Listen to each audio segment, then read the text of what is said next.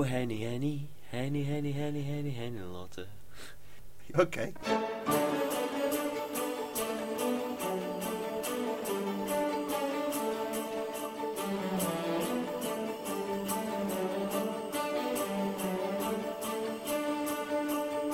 Gold, frankincense, myrrh, and a copy of Condor Man on Blu-ray. It's time to kick the snow from your boots, wipe those feet, and come and join your Too Far From Wise Men. Me, Phil Walsh. And me, Jim Hall, as we invite you to pour a sherry, pull up a mince pie, and forget all about crass commercial exploitation and cheap, poorly made rubbish, as we unwrap Midnight Video's Christmas special.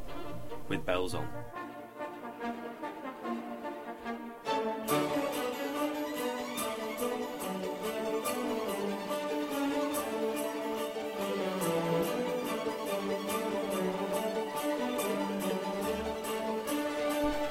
Season's greetings Yeah, and to all of our wonderful listeners out there. Oh right, yeah. I thought it was directed at me. You?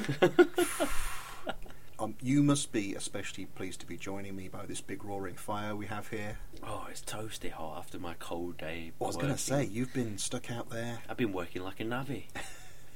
Breaking the cold soil with your shovel. Yeah, but I've got my long johns on. I work. My hood's always up, and yeah, I've been making very special seasonal sandwiches to keep my to keep those embers in my heart going. Go on, give me an example of these menus. Turkey slices, Bernard Matthews. Thank you, Mr. Bernard. R.I.P. R.I.P. Yeah. A rocket salad, a little bit continental. Mm-hmm. Cranberry sauce. You were telling me earlier you were having cranberry and turkey pasties. I had one of those as well. I'm just going all out festive food here. Too much onion. Yeah. But now the two of us are sitting here very excitedly wrapping streaky bacon around our chipolatas. Phil's got his fist in the back of a plump bird. And it's Christmas. We're going to be doing something a little bit different. Right, yeah, sorry, yes. It's Christmas. Yeah, I forgot about that bit. Absolutely. There was a reason for all this. Well, yes, because we're going to be doing something a bit different tonight. You may have noticed, if you were paying attention, that we didn't tell you what films we're going to review because we don't know. We've no idea. We had a couple of plans for what to do this time, and Phil, being the old bar humbug that he is, scotched my initial plan of reviewing some peculiar Christmas films, including Laurel and Hardy in Babes in Thailand. In Thailand? Babes in Thailand would have been a... If only. Babes in Toyland. And the Mexican Puss in Boots. The Mexican Pussy Boots. Which I think by the time you're listening to this, I may have posted up on our Facebook page. But no, tonight, 3 not terribly lucky listeners have sent us some special presents, which we have under our tree. Some Christmas crackers as well, haven't they? So, yes, tonight, in the spirit of Christmas, the listeners are going to be selecting the films for us tonight. So, this is great. Yeah. This is exciting. I feel like a 10-year-old again, when you rip it open and there's a huge wave of disappointment. Oh, now come on. No, I'm sure the listeners have picked some real I jest ye us. merry gentlemen and ladies. Okay, so our first cracker from beneath the tree is from Marie Hepworth. Are you ready to get this cracker open? Oh, I'm ready as I'll ever be. Hi Jim, hi Phil, it's Marie here with my Christmas cracker. I've chosen The Great Silence because it's my favourite spaghetti western film, starring Klaus Kinski and Jean-Louis Trintignant, directed by Sergio Corbucci. Has a really great Morricone score, got a nice snowy setting, which is kind of festive, but it's really grim and depressing. Anyway, I hope you enjoy it, and have a happy Christmas. This one's faster than the devil. For all I know, he is the devil. Wow, thanks Marie. So, we're having a little Kinski Christmas. I like that. Yeah. I like that. I'd like to see Kinski. Well, I'd like to have seen Kinski as a Father Christmas character. Not Schwarzenegger. No. Thanks very much, Marie. We're looking forward to getting our teeth into this one. So, as Marie says, it's set in the snow, The Great Silence. It's only the second time we've done a Western. And although it's the second one set in snow. It's our second snowbound This is Western. Brilliant. I like what we're doing here. We're subverting the genre. But no. In our reviews, that is. A very good choice. Were you familiar with this one? I knew the name because of Corbucci, who did Django. but I hadn't seen it. I've not seen Django either, I'm afraid Really? to admit. Yeah. Wow. Okay. Yeah. It's Nero, isn't it? Yeah, Nero. Franco Nero, as opposed to Frank Cafe Wolf, Nero. as opposed to Frank Wolf, who plays a comedy sheriff in this. Oh, yes. Yeah. Yeah. Oh, he's quite good. So anyway, let's explain the setup a little bit. We're in an age of bounty hunters in the Wild West. Utah, I think it's meant to be. Mm-hmm. We've got Silence. Jean-Louis Trintignant, who doesn't say a word apart from when he's portrayed as a small child and says "Mama" Yeah, twice. yeah. That's all you need to know about that. Yeah, we get his origin story. Yeah, the setup's basically there's a good guy bounty hunter, which is Silence, whose vocal cords get slashed in his little origin story, and Loco.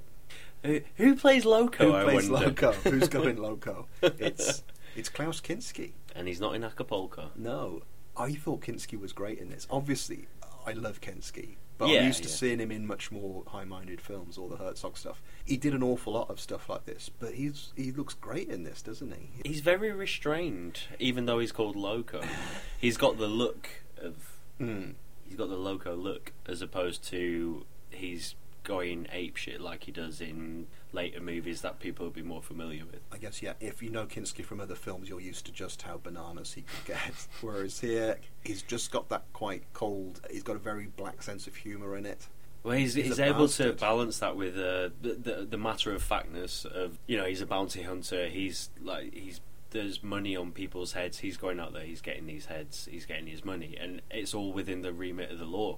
Mm. Also, you've got Silence, who is getting his revenge, but he's doing it within the remit of the law. He won't fire upon someone until they've fired Yeah, upon him. he's got his own... Well, that's the law, but it's also got his own moral code going on, which is Yeah. one of the slightly troubling things with this. It's not too troubling, it's just that the villain is definitely the villain. Mm. Loco is Loco. Silence, even though he's a bounty hunter, you get the sense He's got morals. he's a good guy bounty hunter. Yeah, given he doesn't say anything, did he endear himself to you at all? Did any kind of personality or character come out? Not really. No. For me, anyway. I've only ever seen him before, I think, in The Conformist. Bertolucci's Conformist. I know he was a huge actor at the time, and he said he'd only do a Western if he didn't have to speak, and that's Right. So why it's he did based this around- movie. And he also, I don't know whether it's apocryphal, it's obviously something I've read online, that he thought up the ending as well. Right, the ending's going to be a tricky thing, because we Yeah. shouldn't really discuss it, even though it's probably one of the most notorious things about the film. I mean, were you aware of what the ending is? I had no idea. Right, well, let's not really discuss it then. Mm. Yeah, and the plot, such as it is, these two guys cross swords or guns quite early on, but it's kind of like a Bond villain meeting, isn't it? They Yeah. both obviously hate each other and aware of each other, but don't come to blows or anything. It's later, one of the women there, her husband is killed by Kinski, and she's very keen for revenge. Very keen?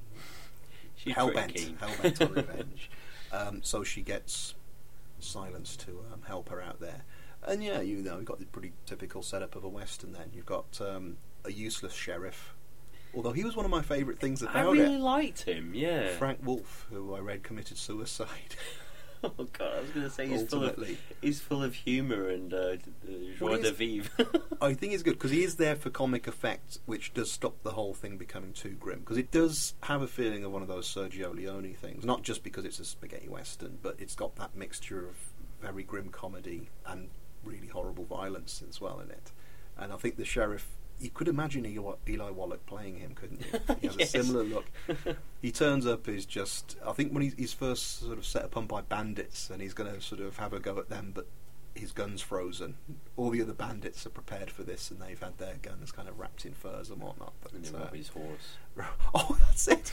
His very first line is when he's trying to get his horse through the snow, and it's like right up to the top of the horse's legs, and he's going to the horse. You're a disgrace to the army. It's wonderful. Good soldier. But ultimately, again, I don't want to discuss what the scene is, but eventually the sheriff's character does turn. I think I saw him in a bit of a different light as the film pressed on. Yeah, he's kind of like the... He goes The- from a stooge to someone you got some. Yeah, he stands up to what's going on to Yeah. some degree. But because he has that light-heartedness, he imbues certain scenes with a necessary moral righteousness, which Yeah. otherwise was lacking, I suppose. Because it's very... I mean, yeah, it's the Wild West. I've not seen that many westerns, but they're all pretty much follow the same formula. And even that show Deadwood that HBO produced, it's all very grim. It's just everyone's out to get everyone. It's just backstabbing all the way to make money as you possibly can.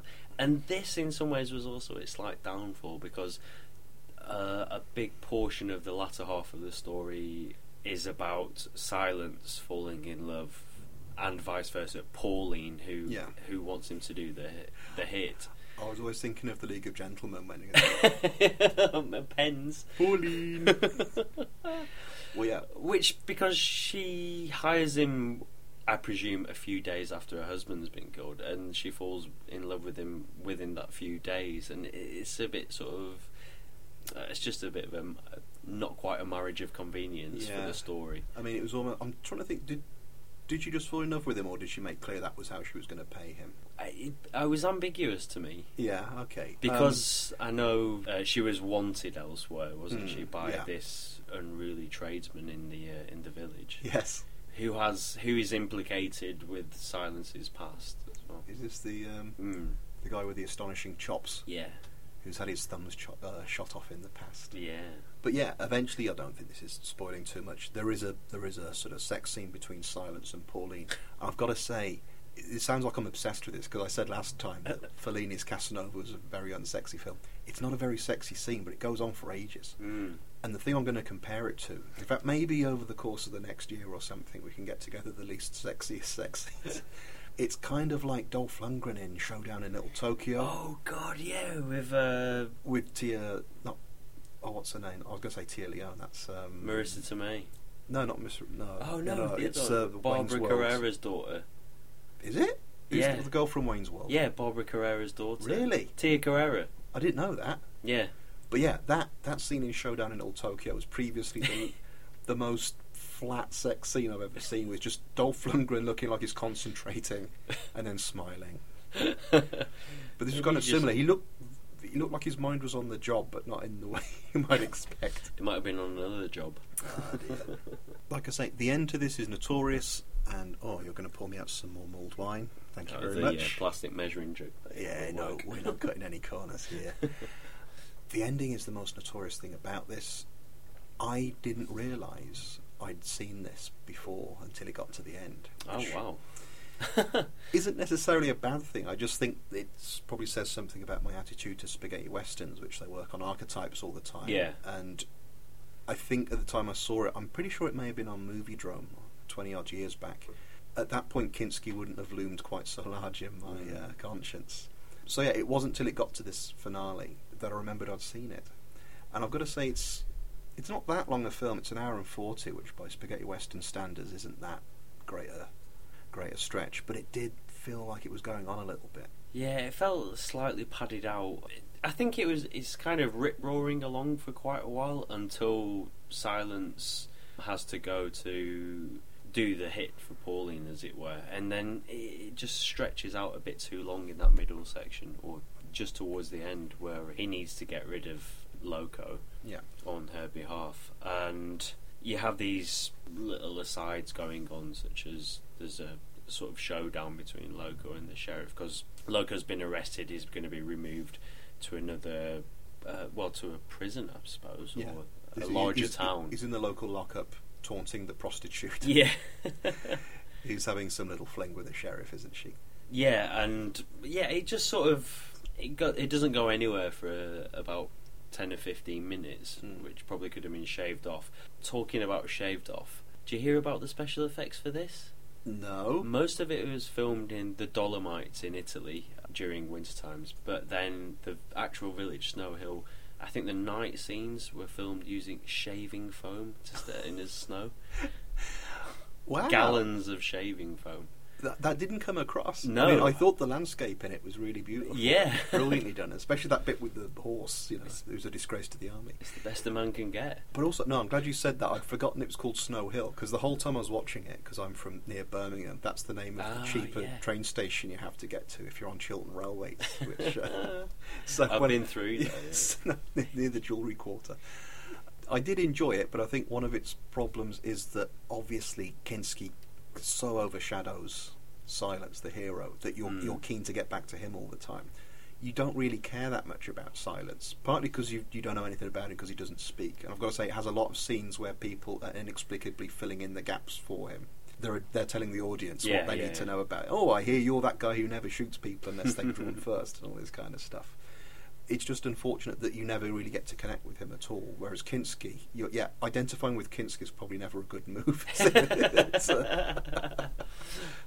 I don't know. I mean, maybe that's kind of the part of the appeal for maybe the director, like Corbucci, had in his mind that he knew that Kinski was probably the more effervescent of the people there. Charismatic. Whereas, and even if like Trintignant went into the film knowing that he wasn't going to speak and stuff, it's quite an important role, but he's almost a foil, I suppose, for Kinski throughout. And that was the big draw for me. I think Marie has said in the past that it's the Kinski character that definitely appeals, and it's not surprising. I did want to chuck in another little nugget of information there, a little anecdote. Oh, go on. Yeah, this is one of Michael Haneke's favourite films, apparently, because of the ending. Right. Which we keep saying because is that when of Klaus the ending. Kinski sends a videotape of himself? But he said it's just kind of unprecedented, you know. So I don't know how much guff I've read Kinski Uncut, but what do you believe in that? Wow, quite. So even though we're not going to reveal the ending, people probably have some inkling that it's quite important, somewhat downbeat. Is it? So yeah, thanks Marie for cheering us up this Christmas. Yeah, it's just what we wanted. Well, there's snow. There's snow. There definitely is snow at Snow Hill. Shaving cream as well.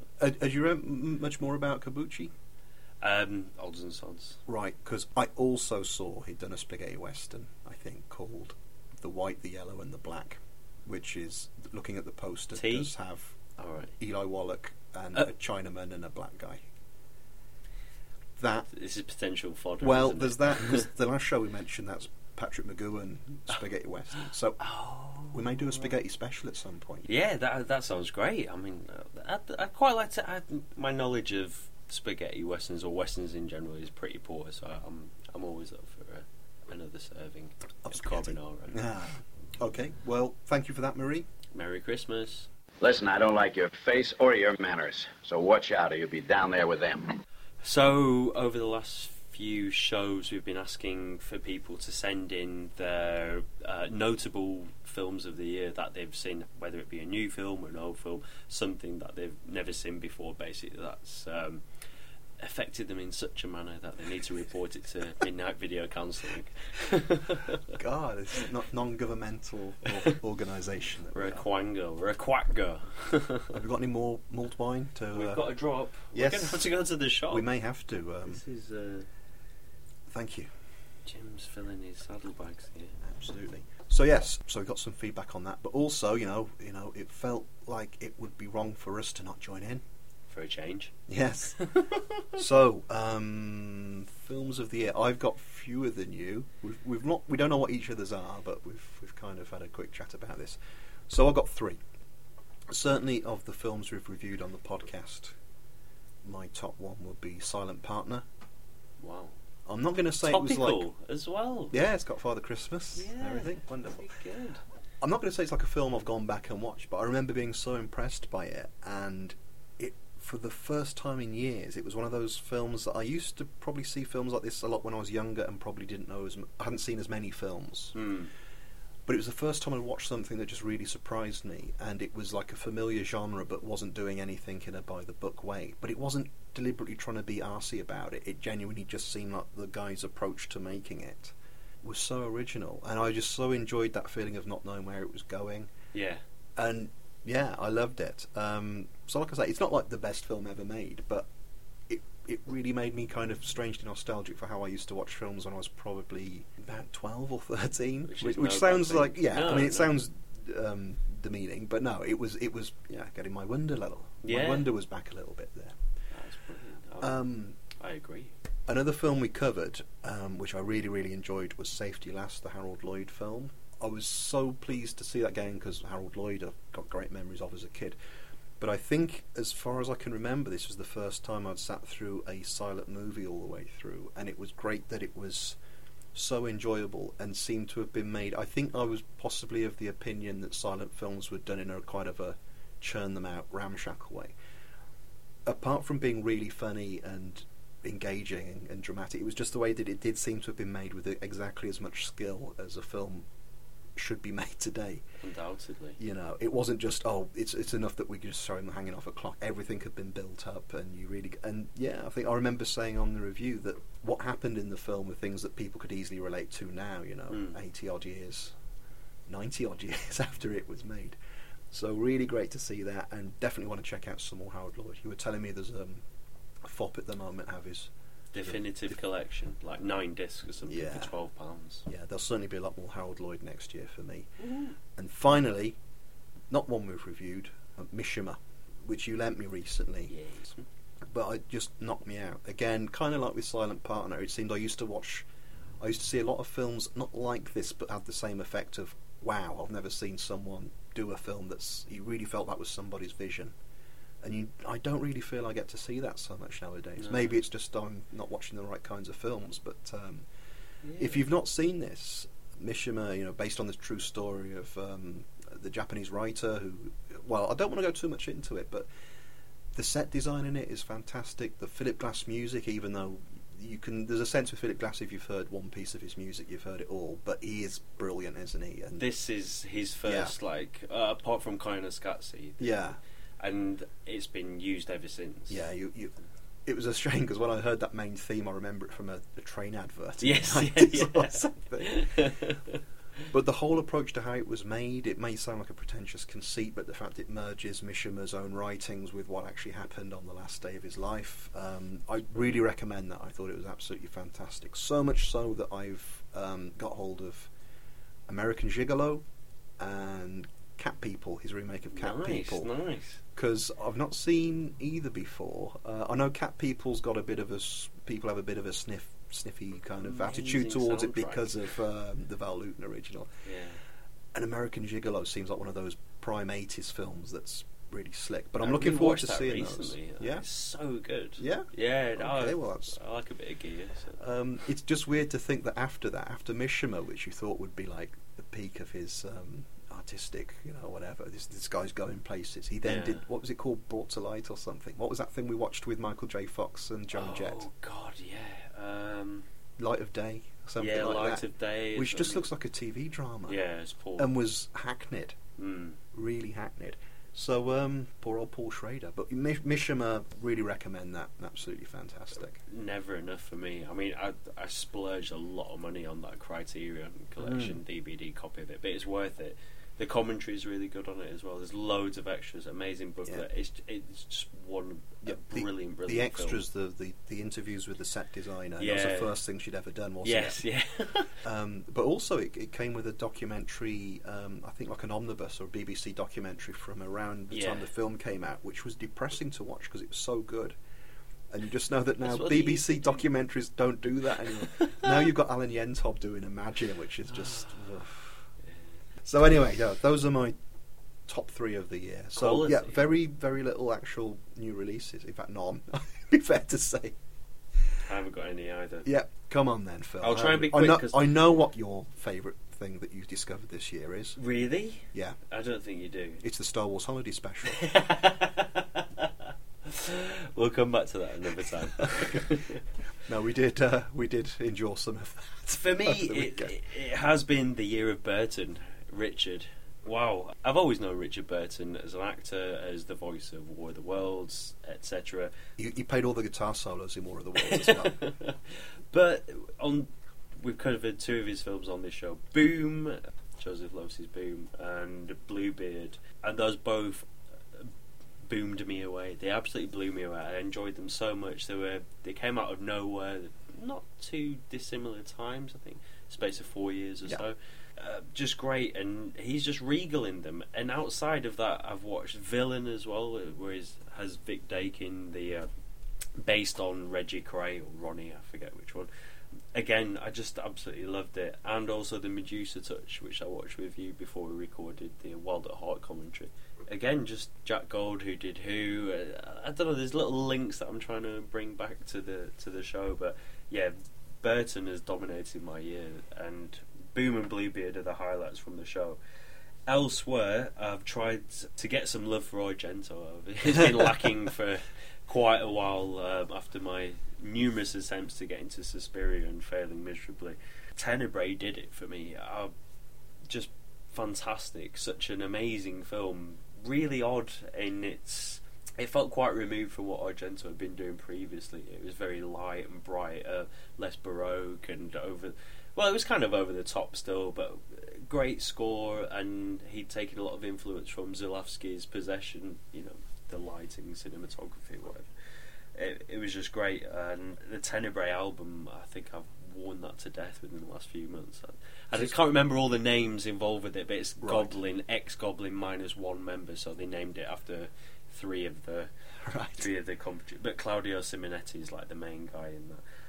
And I'll quickly go through my last three. We were talking about Japan just 2 minutes ago. Sanshiro Sugata Kurosawa's official debut movie, which I saw as part of the 70 Movie Challenge, which Mondo Dan set himself, and then numerous people copied it. That was absolutely spellbinding. That's the best Kurosawa I've seen. Considering its debut, it was light years ahead of anything I've seen in terms of narrative and how it carried the story. I've not seen anything like that since, to be honest. It's just brilliant. Also, Deep End on the BFI Flipside series, Skolimowski, Polish director's debut in England in 1969-70 with Jane Asher. Wonderfully surreal, beautiful, kind of unrequited love story. Very odd, it's obviously a crazy Polish man filming a film in the early 70s. Although, yeah, Polish guy, it's set in Britain, but wasn't it filmed in, Germany or somewhere? Parts of it were, in Munich, I think. Yeah, but also in near where I live, in Leytonstone? Leytonstone. Yes. Yeah, in an old swimming pool there. Ah. So there were segments in London. Yeah.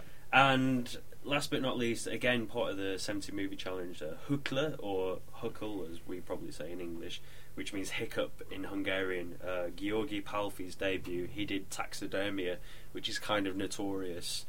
But this is pretty much 90 minutes, no dialogue. It's just incredible. I can't give enough love to that. And get the Region 1 because it's got a commentary with the director. Obviously, you read the commentary.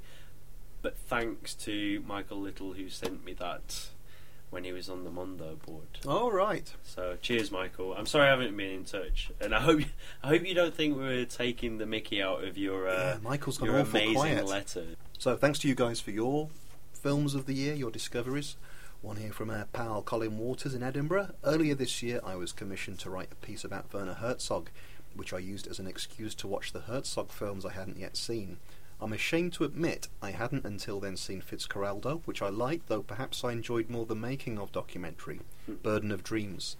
The scene in Burden, which depicts the film crew releasing the fictional hero's boat down dangerous rapids, is more exciting than the corresponding scene in Fitzcarraldo itself, because Herzog, Kinski and his camera crew are actually risking their lives, and Burden captures the danger better. The other gem I came across is a little-known film, Incident at Loch Ness, which was co-written by Herzog and in which he plays himself. The idea is that he has come to Scotland to direct a documentary debunking the myth of the Loch Ness Monster. 4/5 of this mockumentary are a spoof of the legends that surround Herzog. Then, unexpectedly in the last reel, it turns into a proper monster movie. I really enjoyed it, and I'm saddened to see it's almost impossible to get hold of in the UK. You can buy import DVDs from Amazon. And next up from Stephen Cannon. Hey guys, first contact with your Midnight Video franchise. I'm chiming in to propose one of my favourite movies from the 90s, Blood, Guts and Bullets and Octane. It never really hit the radar with exploitation fans as near as I can tell, but the semi-improvised dialogue in director Joe open brackets Smoking Aces close brackets Carnahan's film debut reminded me of a more kinetic version of David Mamet's Glengarry Glen Ross. The story is a sort of cross between Reaper Man and Pulp Fiction, and I admired what I call Stevie's Law of Beginner's Mojo to refer to the definitely real phenomenon for some directors to make the best movie first and then go downhill after that, presumably because they become self-conscious about the filmmaking process and it narrows their imagination. I would cite Rodriguez's El Mariachi, Tobe Hooper's TCM, Texas Chainsaw Massacre, and George Romero's Night of the Living Dead as examples. I'm aware that the counter-examples of this law far outnumber the examples. Anyhow, I think I've made a strong case for Blood, Guts, Bullets and Octane, and I'll be looking forward to hearing what you have to say about it. Well, we've got to watch it first. Yes, I've not seen it. I've not even heard of it. I've not even seen Smoking Aces. I've seen that many I've times. only heard of that, though. Yeah, I've seen it on shelves. But yeah, thanks, Steve. Yeah, You know what? Let's do that next year. Yeah, Okay, why not? let's Why do the that. hell not? Yeah, we're in Christmas mode. We're making promises we can't keep. No, we'll definitely do that. Lyndon Dunham, hi mate. There's been a few. Monsters, District 9, In Bruges, Brown's Requiem, but the one that really stood out was Black Death. Loved its sinister atmosphere and thought it had a lot more moral complexity than you'd expect from a guys on a mission film. Everything about it seemed just right. Even Caris van Houten's Dutch accent didn't seem out of place, as it made her character all the more exotic. You were nodding furiously through that. Yeah, I love Black Death. Yeah. It was amongst one of the first Blu-rays I bought not that long ago. I went to see it at the cinema. I actually went all the way to Wandsworth to watch it because I had a Cineworld pass at the time, and it was the only Cineworld cinema in London showing it. But yeah, I wasn't disappointed. I love Christopher Smith as a director anyway. I think he's interesting, but it's really, really good film. And you were a fan of Monsters as well, weren't you, I think? Monsters I loved, yeah. It's super. And from Stuart Bauer, Cannibal Holocaust. And he also met Ruggero Deodato into the bargain. This film is amazing, so influential, and it has something to say, and yet the animal torture is indefensible. Yeah. I've seen Cannibal Holocaust. I think I had a double bill of Holocaust and Ferox like many years ago with my mates, and yeah, I kind of found it really hard to get through those animal torture bits personally. It's not such a film that I'd probably have to watch again. No. No. But it's one of those things that is, we saw it on the Video Nasties documentary. It's amazing that people thought it was real. You know, they were fooled by that whole fan footage thing because it's so obviously... Oh, right. I thought you meant like that they actually did that to the animals. Oh, no. They all had their equity cards. They really That turtle keeps turning up all over the place in the rules. He was doing those like car air freshener adverts, wasn't he? Repeat offender Marie Hepworth, who's coming back for the second Name time. and number show. to the governor. Yes. Also watched Cannibal Holocaust for the first time. Really didn't know what to make of it, but definitely won't be easily forgotten. I saw Sauvé's Stage Fright. Soavi. You're always good at... I saw this correct. the other week with Nathan. Oh, really? Yeah. But anyway, yes, Soavi's Stage Fright for the first time and really enjoyed it. A great slasher film, and who wouldn't love a killer in an owl mask? I see most of the new releases working in a cinema, but my favourite from this year's big releases was Rise of the Planet of the Apes. Expected it to be beyond awful, but as a fan of the original films I was so pleased when I came out having liked it so much. Plus mentions for the brilliant Drive and for Kill List. Wasn't sure if I liked it at first, but couldn't get it out of my head for weeks after seeing it.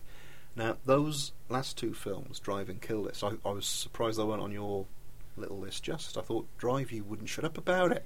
Yeah, I didn't really want to talk You about even bought one of those bowling jackets with a pubic lice on the back of it, just like old What's-His-Chops, Ryan Phillips had. Right.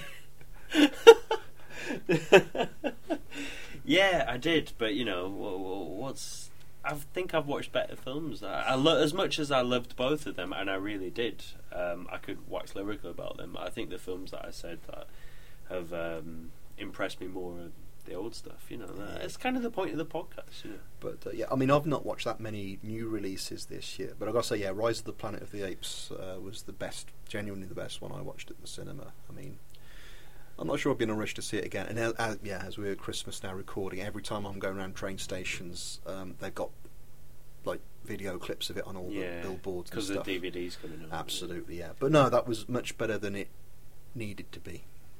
Yeah. As opposed to, let's say, Green Lantern. I probably won't catch up with Green Lantern. No, yeah. don't bother. From Ross Giles. That's Ross Giles. Yeah. Not Giles Edwards.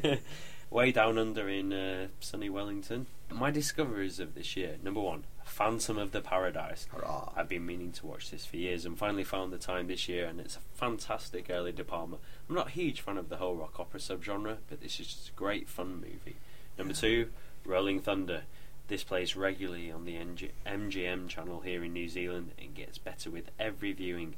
A frankly awesome ending is preceded by a surprisingly thoughtful narrative and excellent performances, especially from Devane. All this and a hook hand for action. Number 3, Cat o' Nine Tails. I came into this with low expectations of it being a lesser Argento effort, but it was a lot better than the general consensus would have you believe. It's not as groundbreaking as Argento's other gialli, but it's a good, solid thriller. There you have it. Have a great Christmas from the New Zealand fan club and keep up the fantastic work. Cheers, Ross. Woo. Okay, and finally, also from Lyndon, again, hi mate. I've mentioned it before, but with all the buzz around Kill List, I watched Down Terrace, Ben Wheatley's first film from a year or two back. Rough and ready in places, but thought it was a really good example of zero-budget filmmaking. I like the way it suggested more than it showed, i.e. the relationship with the big London firm and the police investigation into the family. I've still not seen this, but you really like it. Yeah, it's effing brilliant. Yes. It's really, in fact, really it was good. one of the quiz clips, I think, wasn't it?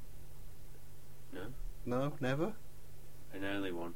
Oh no, maybe the last one. I think it I was. can't remember now. You don't know what's going on now, do you? I've done 3 quizzes. Come on, give me a break. You're tripping yourself up. Oh yeah, Down Terrace is superb. And Stephen Thrower did the score apparently. Really? Yeah, electronic score. Okay. Incidental music. So, thanks to everyone for getting in touch, and I hope the next year brings as many peculiar delights Yeah, for everyone. definitely. I don't know what I'm talking about. Yes, Arthur, of course it's terrific, but there's more. Everyone will have a cookie. I bought extra for the Wookiee. I just hope that everybody can be here. If they all have marked the date, and if none of them is late, we'll have our greatest of Christmases this year. It's time for our second Christmas cracker from one of our wonderful listeners, and this time it's Phil McGee, all the way from sunny Scotland. Ready for this? I'm ready as I'll ever be. Okay, let's I've go. got my thistle whistle. Hi guys, it's Phil here. Hope you're all doing well. And the movie I've chosen is My Favourite Year, starring the great Peter O'Toole. I'd first seen it a couple of years ago on an old movie channel, and it really caught me by surprise because I got drawn right into it and I really loved it. So I hope you guys enjoy watching it as much as I did. So all it remains is me to wish you and the Midnight Massive a very Merry Christmas and keep up the great podcast into the new year. My dear fellow, what I choose to do with my schlong is my business. How's business? So, in the wake of The Stuntman, an absolutely astonishing film from the early 80s, Peter O'Toole was riding the crest of stardom, I guess, because it was up for an Academy Award, wasn't it, just before this? Well, he'd been Lawrence of Arabia 20 years earlier. 20 years. 20 years what earlier. he'd not done that much in the interim, really. A little drinking. Well, quite a lot. I think he'd been making Peter O'Toole. Because the amazing thing is, I think people will be familiar with the He'd be stuntman, blonding but he his seems hair to be even more. playing up to the Peter O'Toole image here, isn't he? This, Errol Flynnish. but the idea is this film, My Favourite Year, is set in 1952. 4. Okay, that's not my favourite year. You're thinking of The Studio. I'm thinking of this, yes. Where we have a young TV writer, Sheila Benji. Booth. He looks like him, doesn't It's he? unbelievable. Benji Stone and Peter O'Toole is Alan Swan. An Errol Flynn style swashbuckling film star who's now on his uppers a little bit. I think he's still a big name, isn't he? But he's In movies, yeah. in movies, but he's pretty much Peter O'Toole. He's a complete drunk, a real larger than life character. Yeah. So great to get some O'Toole in there at last. And I've got to say, with this film, I think O'Toole was absolutely fantastic in it. What would you say? I was amazed by how much like the film was like what it was portraying. It really reminded me of On the Air, Lynch and Frost's On the Air, which I know you don't like anyway, so I didn't think you'd be feeling this that much. It's that zany, wacky, very character-based comedy. So each character within the film is almost a character within the show that they're portraying. Even the people who are writing... The people behind the scenes are very much like sitcom characters. Yeah. Because this is... perpetuating this weird sort of... Because I just felt like I was watching a TV show a lot of the time, apart from when O'Toole was in it, because he really, he lent it gravitas. That was the great thing, because, you're completely right there. it did feel like something that was affectionate about, because it's Mel Brooks produced, or it was Brooks Films, wasn't it? I'm not sure if he was an executive producer, but it was apparently I don't think you need to know too much about the history of American TV to spot that this the main character in this, not the main character, sorry, the character it revolves around is this big American comedian called King Kaiser, who's going to be a variation on Sid Caesar, and this is where famously Mel Brooks, Woody Allen, Carl Reiner, I think Neil Simon as well got their start. And what we're seeing is the back room here, the writers trying to get their act together, and Benji Stone, this young guy who's viewed as a bit of a schmuck. And a problem I had with him, I just found him not terribly likeable. Like Sheila Booth. Yeah, and Benji's a young writer. He's keen to make a big name for himself. He's clearly very much the junior partner, even if that. I think the first time we see him, he's being sent out to get kind of snacks for the rest of the writers' room. Getting it wrong. And they're desperately trying to get a show together. It's one of these things where there's a lot of backroom fighting and whatever. And Alan Swan, this film star played by Peter O'Toole, is going to sort of come in. But the big gag is that he's drunk. And I don't mean to be disparaging about that, because it's a good, in a nutshell, kind of setup, isn't it? I think if you're going to do a good comedy film, the setup needs to be something in a nutshell that you can just describe to someone, and their mind can sort of imagine what sort of chaos is going to ensue, if I can use that cliche. But yeah, if you're doing live TV and your big draw is a drunk and completely unreliable, you can see why that's going to be a funny film. And yeah, as soon as O'Toole appears, he's brilliant. I mean, we've already made this point, which is just, even though he's a really over the top character, he seems the realist person in it. Everyone else does seem like quite a weakly sketched out sitcom character. Well, it's like they're always waiting for the canned laughter or something. That's a really good point, yeah, because like I say, Neil Simon was also kind of part of this background. I remember in about '96 he did a play called Laughter on the 23rd Floor, I think, which I went to see in London. Gene Wilder was in it. Oh, right. And it felt very much like that, but almost it's like watching something on stage. You can do this because the performances do have to be that broad, and also the actors probably have learnt it to leave a little pause in so the audience can laugh. And it's almost like that had happened with this film. They left little pauses at the end so that the audience in the cinema or TV could laugh. And if they don't, or if you're watching it on your own, you know, it kind of deflates. Because there are, in fairness, I think there's a lot of good jokes in this, but it's just that it's almost like the characters hit a punchline because of the way they're written.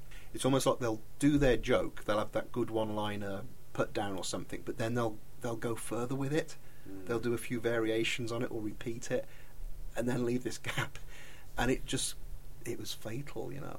I wonder if maybe it's also being viewed through modern eyes that might taint that in some ways. Although to me this isn't that old a film. It's like 1982, and to me that feels like I think we said last show, Airplane and stuff was around. It felt this.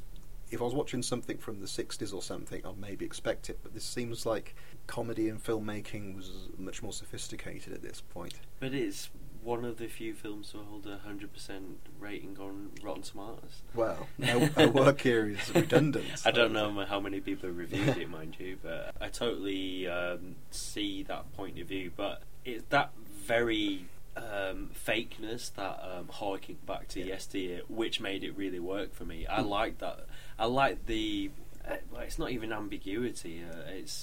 It seems so rooted in creating that favourite year, that world, that it just did it. Like they just decided that, like, the writer Dennis Palumbo, I think, who I got confused with the other Palumbo, who was who was in the communist. He was Witch Hunts, wasn't he? There was another screenwriter, I think. All right. Oh no, not Trumbo. Oh, Dalton Trumbo. I'm thinking of Dalton Trumbo. You're getting confused. Oh, sorry, the mull wine. And not doing very good research. But it really seemed to me that they were going hell for leather for that angle, and at first it took some getting used to, but then I was finding myself going with it, because there was these like huge moments of the real story happening, i.e. anything with Ben Stone chaperoning Alan Swan around. There was a lot of heart to heart and stuff, but that was like offset by a very bizarre slapstick and over the top moments, which you'd expect to see in that kind of TV show. But they were using that shtick for the whole movie, and I really like that. I thought it was quite a brave move, and I didn't know what year it was made when I first started watching. I kind of guessed because I'd seen the stuntman recently a few times, and he had the same hair. He still looked like Eli Wood. Eli Wood, think, yeah. And I thought, yeah, it's about that period. But I thought they did a really good job of making it timeless, but specified to that time. Right. That worked for me really well. And given like Benji Stone's meant to be kind of the figure we're identifying with in this, did you really sort of warm to him at all? It's not so much that I warmed to him. He just felt very drawn. Like he felt a very drawn figure, and it didn't bother me. I mean, he's meant to be Mel Brooks, isn't he? I think he's kind of based on him loosely. And Mel Brooks isn't the nicest person in the world, character-wise. You know, the same with Woody Allen. Even like all these guys who've been cutting their teeth on this kind of show in that period. They're not particularly nice people. I'm not worried. You know the way he goes after the girl. Yeah, her name it's now. Jessica Harper, I think, is it? Yeah. Oh Christ, yeah, it is, isn't it? Yeah. Which, that's the. That's an odd scene because it's like, oh right, we've got the. I'm not having a go at it for this, but that's the scene when the main hero is going to be, a romantic hero. He's met this girl, he's impressing her with his wit, and that fell kind of flat for me. But also, it didn't go anywhere after that because that comes at the right kind of point in the film. It's like a third of the way in. You think, right, this is going to be a romance. This is going to carry us through the film. It'll wobble, then he'll get her back, and she does. I don't think she appears for the rest of the film, does she? No, very briefly, yeah. And there are a lot of peculiar points like that. This is Richard Benjamin's first film, and like we've already said, Peter O'Toole's so amazing in it, and other things about it don't really work for me, and it makes me wonder if a lot of that was to do with him. O'Toole was such a professional that he brought all of these qualities to it. And I was always watching it thinking maybe if this script was directed by somebody else and maybe if the cast was different it would have worked a bit better for me, because that whole scene with the romance which then doesn't go anywhere, again I don't want to spoil the ending of this, but it's not like The Great Silence, but the very end of this, it has this last shot, then it has a voiceover from Ben Stone which explains something which in any other film you'd have physically then seen as the lead out of the film. It sounds like it's got this kind of nice epilogue to it, which we don't see. We just have him saying, oh, the next day such and such went on. I just think, what? Why are you not showing this? And I'm not sure if it was the director not quite being sure of himself or whether there was a lot of studio interference in this or something. But there were things like that didn't quite work. Well, I thought like the Kaiser stroke Caesar character, he really reminded me of Alec Baldwin in Glengarry Glen Ross. Yeah, that's cute. I mean, I'm not sure again if this is deliberate, but he seems a stern. He doesn't seem to have a comedy bone in his body, does he? No. He seems like I mean, that's kind of the idea, I suppose, that he's just a bit of a nightmare to work with. But that's like they're all like. I'd say they're all very two-dimensional characters, but possibly throughout. Deliberately. Yes, definitely deliberate. I think that's definitely what I gleaned from it. And like O'Toole is this sort of. The fact that they're on TV's live, it's running, you can't perfect anything as such, it's just got to be done. Yeah. Whereas you've got O'Toole comes in, he's got all this baggage, he's got a lot of stuff going on behind him, and he brings so much more to the film. And I think that's really, I think that must be in the writing, I think, because they do a brilliant, I thought Die Hard was the first film with a fire hose, yes. But yeah, they do it with O'Toole when he's drunk, and it worked brilliantly. It was quite a long gag, but I thought it had me chuckling for a long time. It was long, which I half liked, but again, it was one when this is O'Toole thinks he's his swashbuckling persona, and he's trying to get into a party a few floors down on a building, so he uses a fire hose to kind of swing down from the building. But then you get these two guys at the party talking for ages about who's that guy who's in those films? What's his name? No, you know that guy. It's like, I don't need to see these two guys. The joke is that O'Toole's there, and they should have seen him and just reacted immediately. They shouldn't now then dilute it with all these guys talking. It's quite ham-fisted. Isn't that showing the hoi polloi though? Isn't it? In I don't care. I want a joke. But I like the fact that it's this out and out comedy that isn't quite a comedy. It's like a sort of a period piece that it's trying to be a comedy, or it's a comedy that's trying to be a period piece. It gets Yeah, the fact that it's so messed up in some ways is what I find quite endearing about Right. it. Because I just thought, like I say, the romance didn't go anywhere. The subplot with He endeared her to her. That was enough, because she spent the first 20 minutes fending him off, Mm. and then it was like, oh right, so that's it. That's a little subplot done. that's Let's go done. on. That's where Tick that box. there's no story arc. There's just things, boxes are ticked and then sorted out and What? forgotten It's about. experiment. Yes. It's ahead of its time. But this whole subplot with this local crime boss trying to Yeah. get the King Kaiser character sorted out, and that threat, I felt that didn't quite go as far as it should do. I mean, it gets But the last... it gets there in the end, but I felt they could have done more with it. Okay. It just felt like script-wise they could have done a few more drafts, and I think it needed a better director and a better rounded cast. But O'Toole, it's well worth watching this for O'Toole. He's on. I'm not going to say top form because that probably is the stunt man, but Yeah, he not far he off. really does a fantastic job here. Who are you to talk to me like that, you little Jiminy Cricket pest bastard? So, Midnight Video Quiz 3, we have a winner. Hooray! Is it the Salt Man? It's not the Salt Man. Someone's managed to halt the salt. It's it's someone who wrote in a bit earlier. It's Ross Giles, all the way from NZ or NZ. I don't know how they say it, mate, but down there in the bayou. Thanks for entering. As always, people seem to enjoy this, but not everyone wants a T-shirt. Come on, who doesn't want a T-shirt? It's the gift that keeps on giving. It is. You could All end the up time. with Ask some- Paul K UK. Yeah, you could end it with some socks or deodorant or a Midnight Video T-shirt. It's the perfect. Everyone, it brightens up faces on Christmas morning. So Phil, I've been on tenterhooks for a few weeks. What the hell were those clips? There are some obvious ones, but number one, we've Not got many, not many obvious ones. Glenn Ross, which has been referred to a number of times so far. Number 2, Gaspar Noé's Enter the Void. 3, football hooligan favourite there, ID, love that film. 4, Once Upon a Time in China, as mentioned on the Story of Film recently, I think. Number 5, The Punisher, original with Monsieur Dolph Lundgren. Brilliant.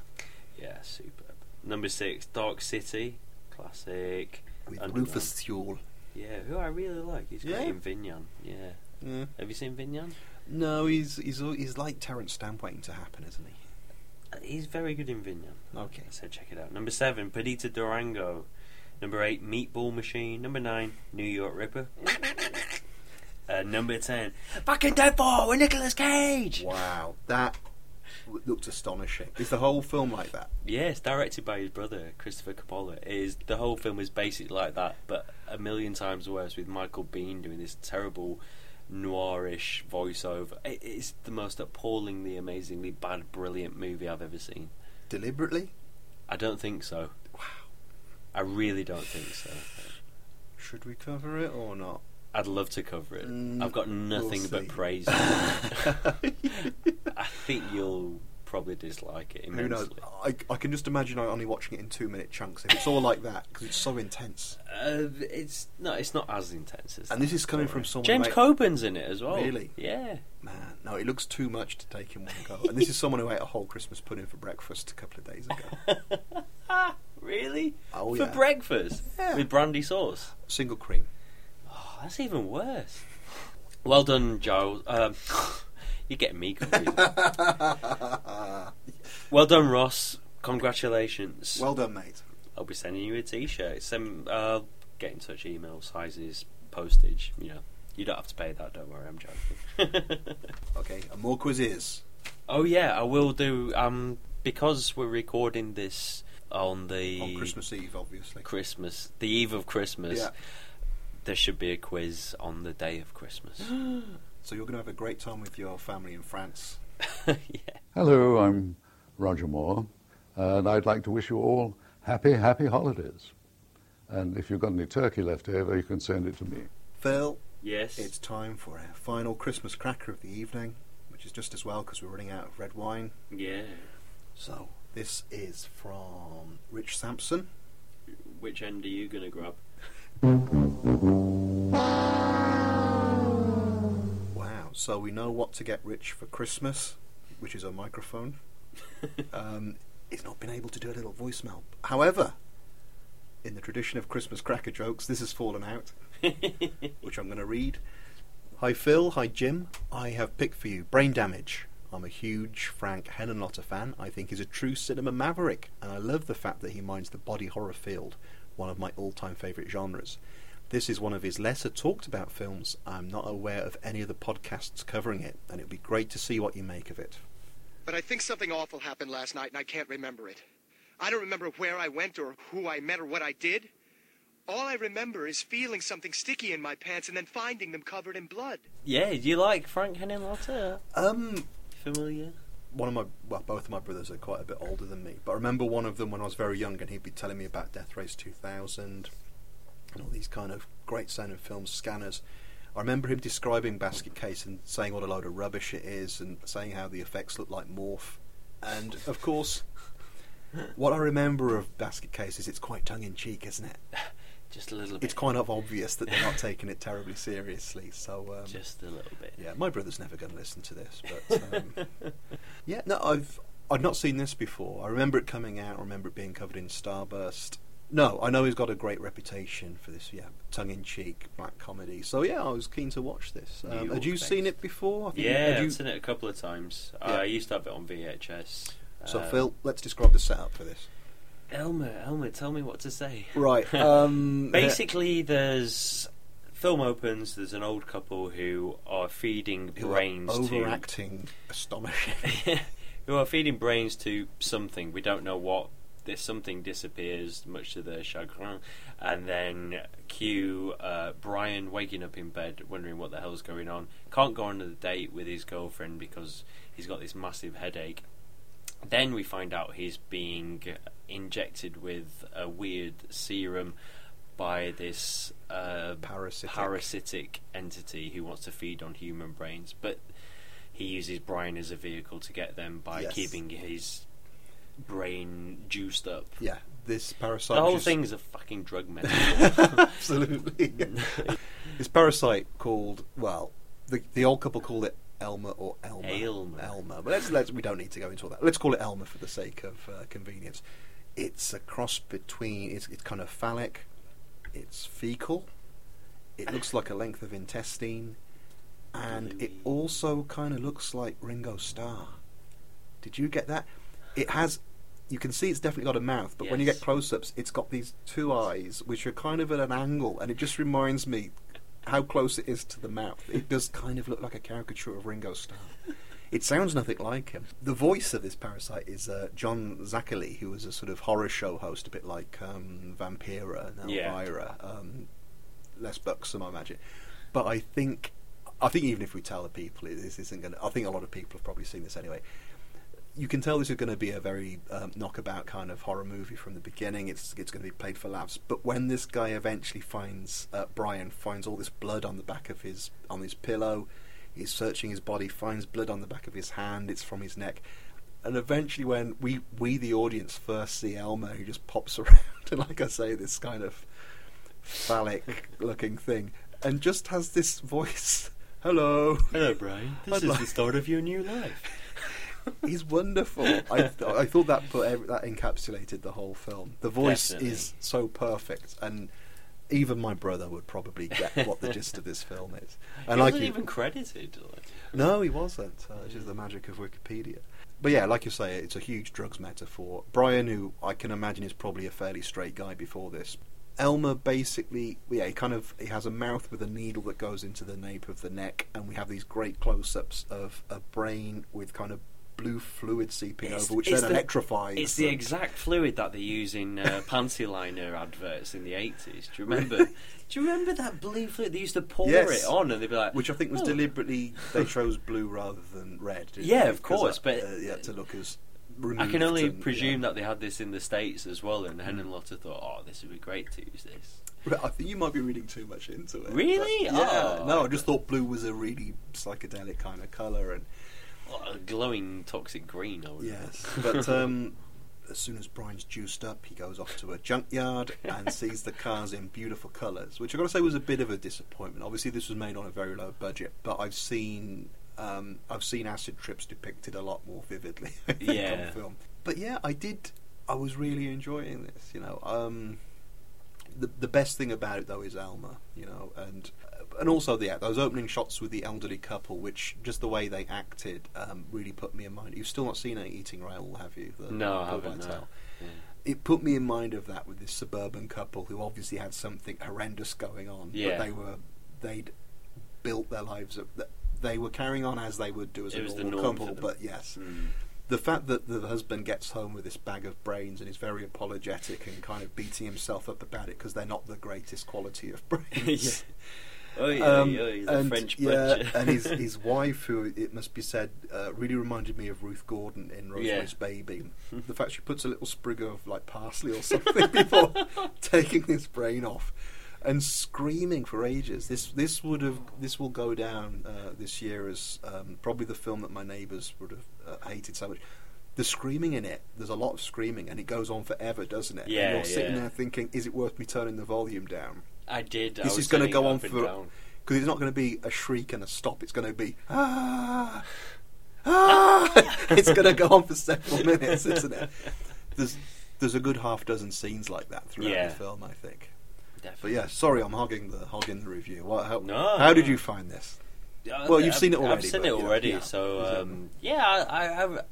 I love it. I mean, I love Basket Case, Frankenhooker. Bad Biology was the last film we did. It's sort of a Phoenix from the Flames movie. But yeah, Brain Damage was probably the last great film I saw by him, and it just doesn't fail to deliver. I mean, I love the score. There's like this weird sub-Tangerine Dream electronic stuff going on. It's very repetitive, and it kind of needlessly plays on, but I like it for that reason. Yeah, with the soundtrack, the actual music, the score itself I thought was good, but it was one of those things rather like, hey, we've not mentioned this yet, this show, have we? Ken Russell, who died between when we recorded the last show and this one. R.I.P.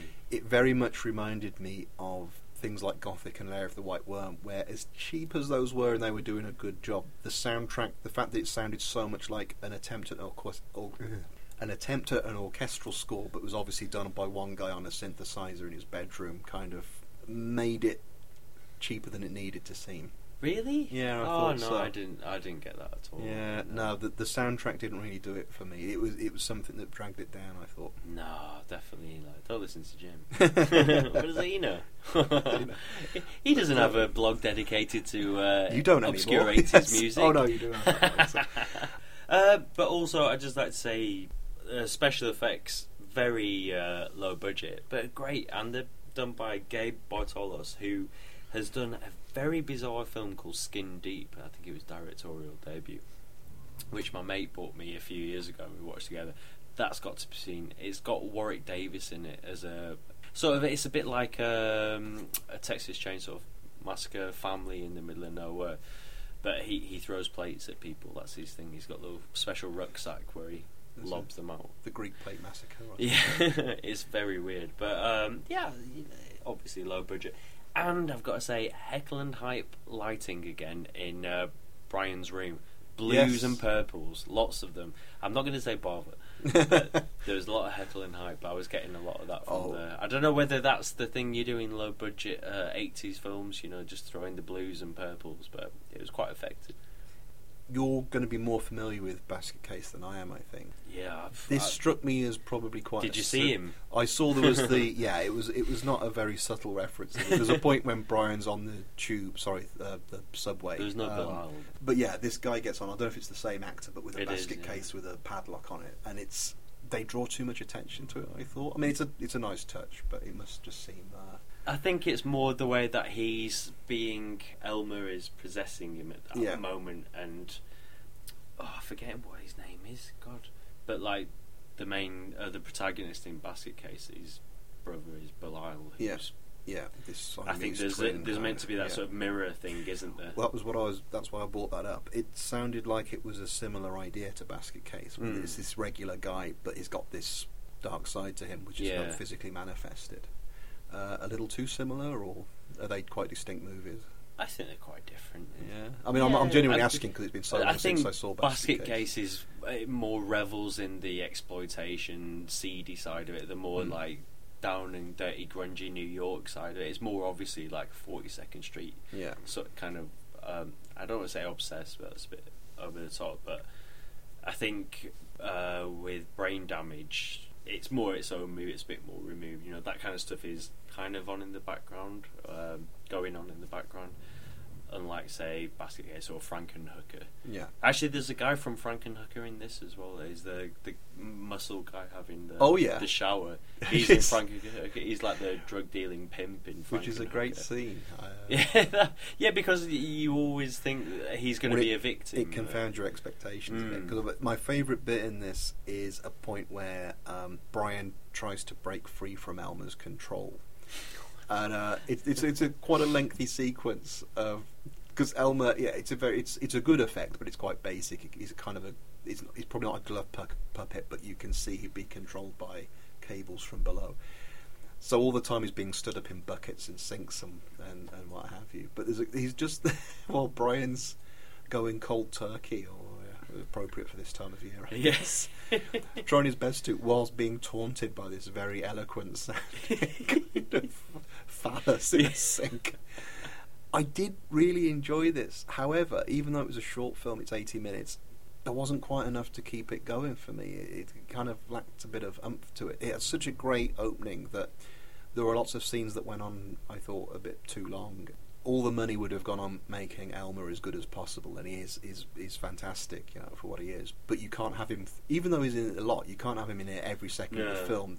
Obviously, it's a character with no arms and legs. All he can do is talk, so there's a limited amount to what you can do with him. So, yeah, there was just a kind of a lack of energy to a lot of this, I thought. Oh, right. No, I'm quite the opposite. I thought there was plenty of energy. I thought it was bountiful in its energy. Yeah, like, I suppose the extended gore scenes, maybe they could have been trimmed a bit, but I don't know. I love the potted history of Elmer by the. That's a prime. That's thing, amazing. yeah. I thought that was great, though. Well, it's a good sort of 3-minute rambling speech. Exactly, which any other film would have, you know, that had done a show don't tell. They'd have physically tried to represent that, because he comes up with the one character comes up with a whole history of Elmer, this history going right back to the Crusades, and this was around the time Hellraiser was coming out. Even though those were low-budget films, they made some effort to try and show the past of the box, didn't they? Even if it just meant getting one outfit, one set.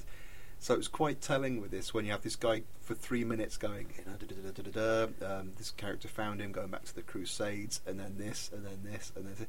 And it went on, and it was almost like I thought they were doing it deliberately to point out how little budget they had. This guy had to keep filling us in on this history rather than. I thought that was the kind of the point of it, though. What was that they're showing, they're highlighting how, you know, there isn't much going on here. In order to incorporate the next scene that's going to happen, we've got to have this. We've got this guy stop the film for 2 minutes and stand by a brick kind wall of like, talking. Yeah, but he's moving all the time. He's trying to get closer to Brian. He walks a bit. But it kind of works, you know. I think sometimes you've got to give like low budget filmmaking or exploitation movies a bit of a pass for. Oh, you do, definitely. In common with our other two Christmas crackers, we can't really discuss the ending. I mean, nothing it's not like the ending's anything spectacular plot-wise, but it's the way it's executed is really fantastic, I think. I think for a movie that is, I don't think it's taking an ambiguous stance on drugs, but there's definitely something saying, you know, being addicted to something, that it makes you do other things. Yeah. That finishes with what is pretty much a transcendental moment. It makes it way more ambiguous than it needs to be. Well, yeah, I guess. Because, again, we've not mentioned Ken Russell too much, given his just died. But, yeah, it had an air of Altered States or something to it. Yeah. There's something a little bit like, wow. Yeah.